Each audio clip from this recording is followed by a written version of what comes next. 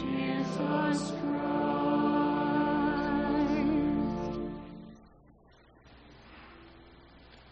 The Lord be with you.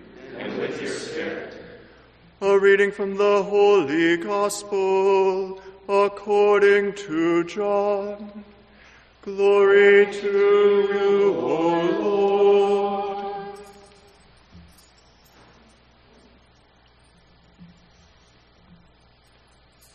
Before the feast of Passover, Jesus knew that his hour had come to pass from this world to the Father. He loved his own in the world, and he loved them to the end. The devil had already induced Judas, son of Simon the Iscariot, to hand him over. So during supper, fully aware that the Father had put everything into his power, and that he had come from God and was returning to God, he arose from supper and took off his outer garments. He took a towel and tied it around his waist. Then he poured water into a basin and began to wash the disciples' feet and dry them with the towel around his waist. He came to Simon Peter, who said to him, "Master, are you going to wash my feet?" Jesus answered and said to him, "What I am doing you do not understand now, but you will understand later." Peter said to him, "You will never wash my feet."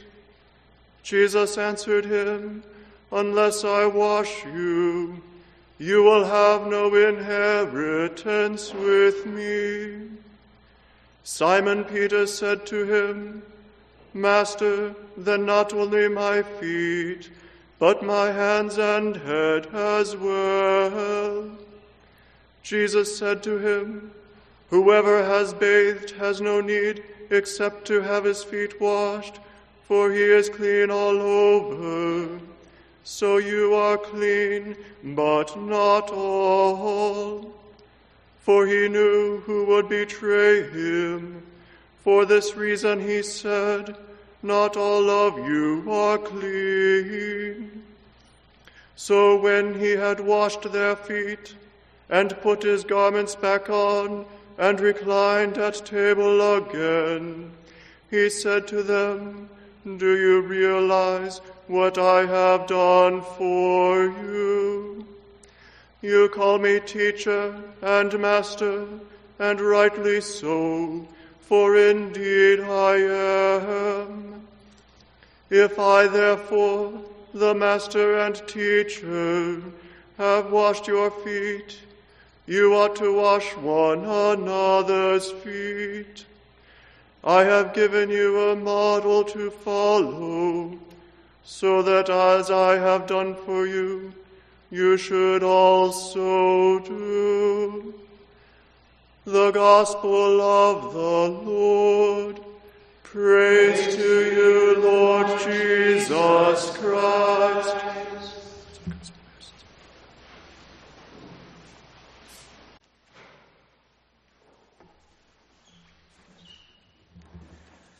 Earlier this week, someone called me and they knew that I had just celebrated 20 years of priest, and they asked me a question.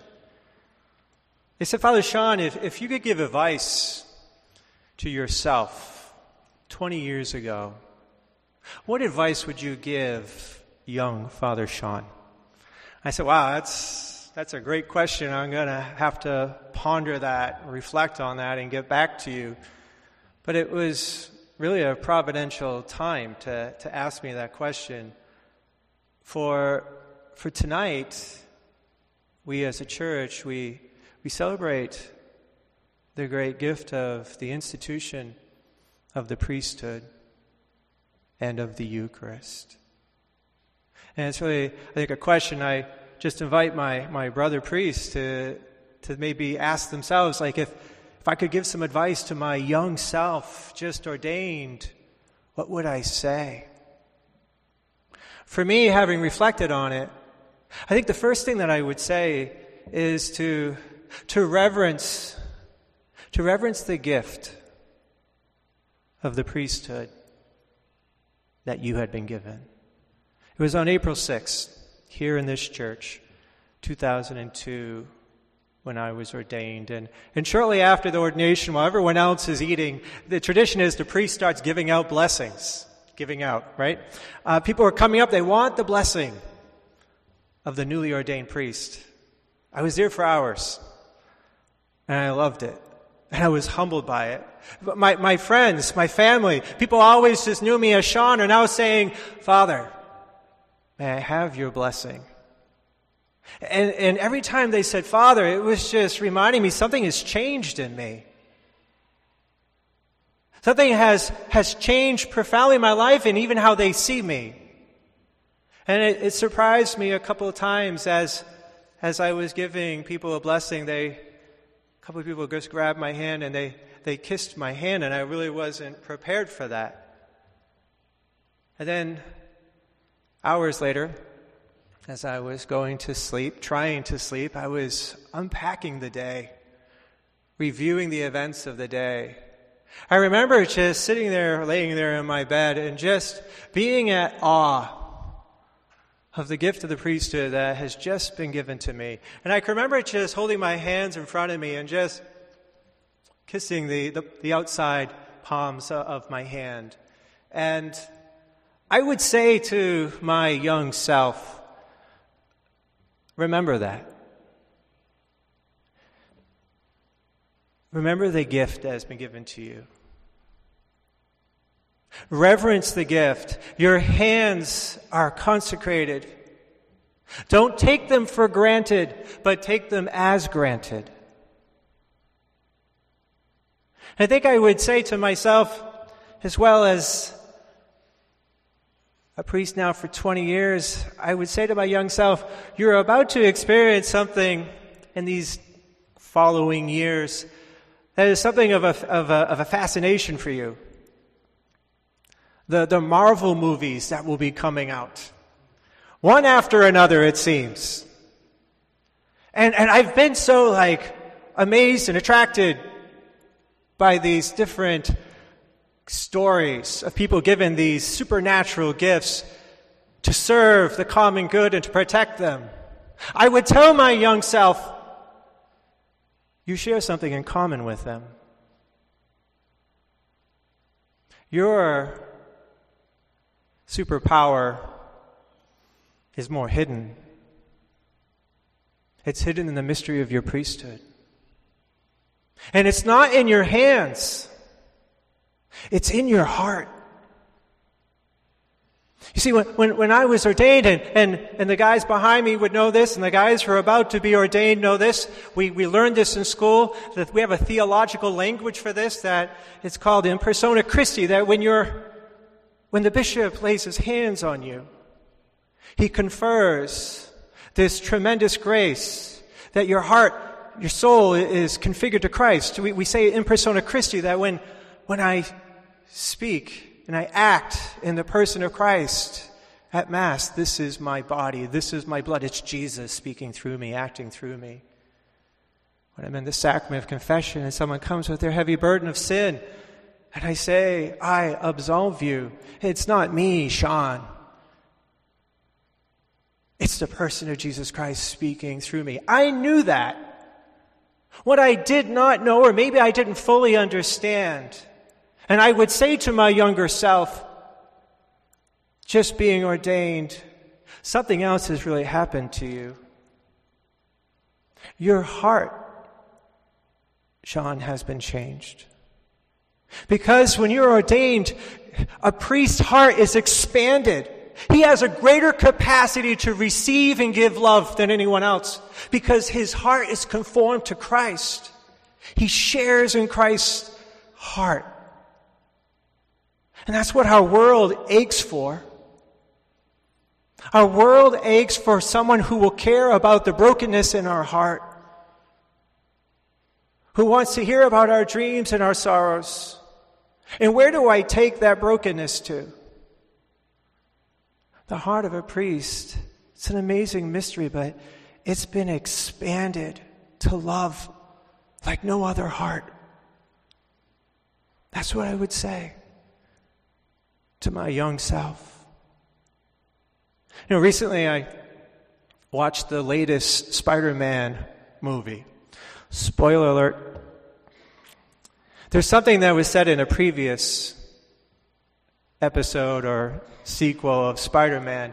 I remember the first time I heard it, and then when I heard it again, it deeply touched me. Peter Parker, talking to his Uncle Ben in the previous versions, is like, he's got this great gift that's been given to him. What am I going to do with it? What does my life look like? And Uncle Ben said, with great power, Peter, comes great responsibility. And so today, as we celebrate the institution of the priesthood, the gift of the Eucharist, when Jesus brings his disciples together and this gift is being imparted to them, he doesn't have a one-liner that they will remember for the rest of their life. Really, he doesn't say much at all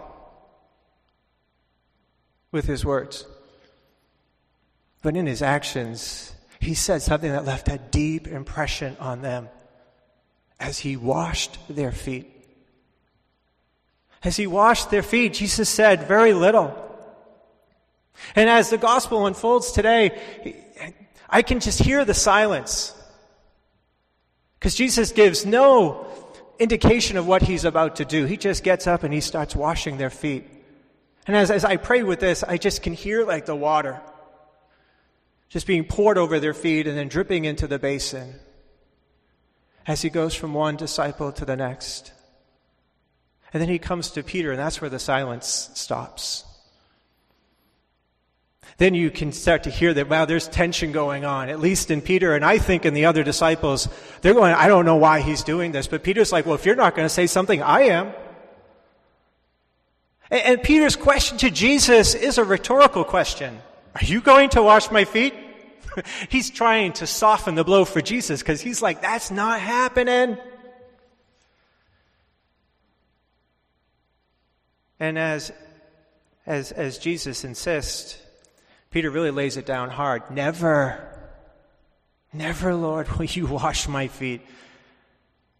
And then Jesus says something that makes Peter acquiesce. It just breaks down his resistance. He says, if you don't let me, you can have no part of my inheritance. And then Peter's all in. Get my hands, get all of me, Jesus. He's like, no, your feet, that's good.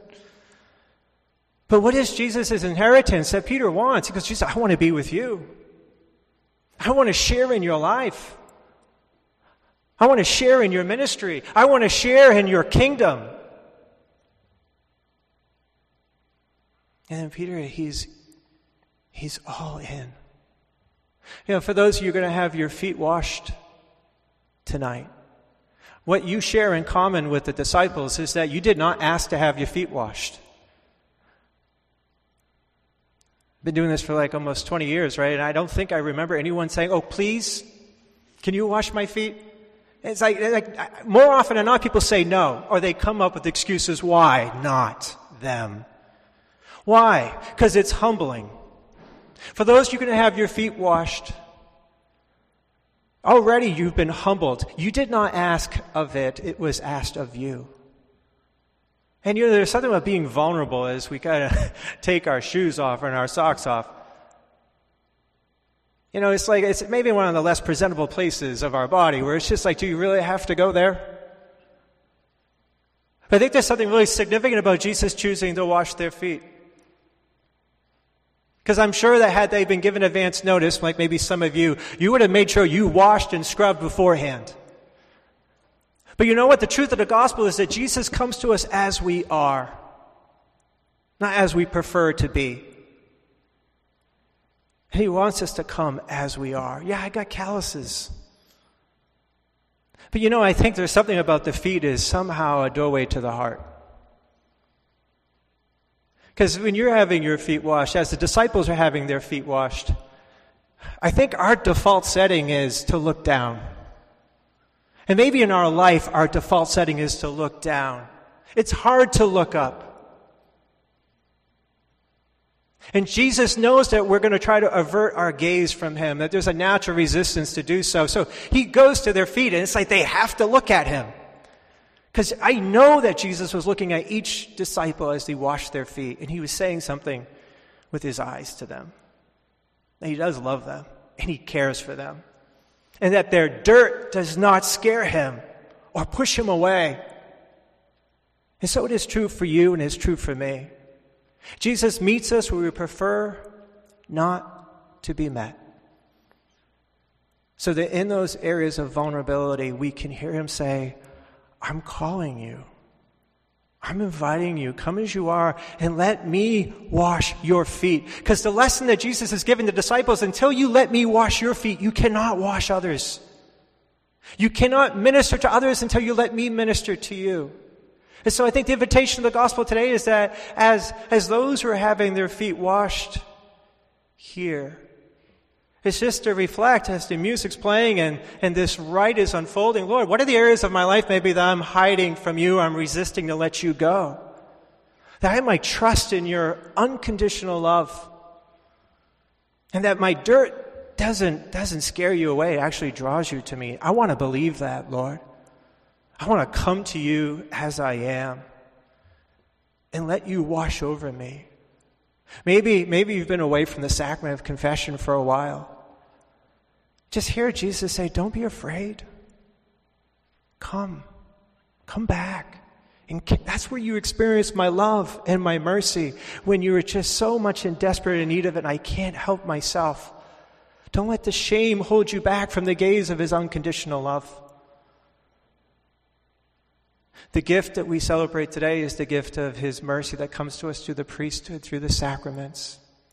The church could not exist without the Eucharist, and so it needs the priesthood. Cannot exist without the priesthood. But you know what? The priesthood cannot exist without you. The priesthood cannot exist without you. Because I'm going to tell you what my secret hidden superpower is. My secret superpower is your prayers. And I know that the priest behind me would say the same thing. We cannot do what we do if it isn't for you. And I know people who are praying for me daily, intentionally. And those prayers carry me, sustain me, and encourage me. I feel their love. I feel their support. I feel your love. I feel your support. I want to just encourage you to continue to pray for us, because we can't do it without you. I close with a prayer. It's on the back of my holy card. My ordination card. It is an invitation to be holy. I'm not there yet, but it is something for me that when I was just ordained, I strive for. And every so often I look at it again and I say, this is what I want. This is what I desire to be. And it's my prayer as I share it with you, you will pray for us that we may live this prayer, be this prayer. To live in the midst of the world with no desire for its pleasures. To be a member of every family, yet belonging to none. To share all sufferings, to penetrate all secrets. To heal all wounds. To daily go from men to God, to offer him their homage and petitions, and to return from God to men, to bring them his pardon and his hope. To have a heart of fire for charity and a heart of bronze for chastity. To bless and to be blessed forever. O God, what a life. And it is yours, O priest of Jesus Christ. Amen.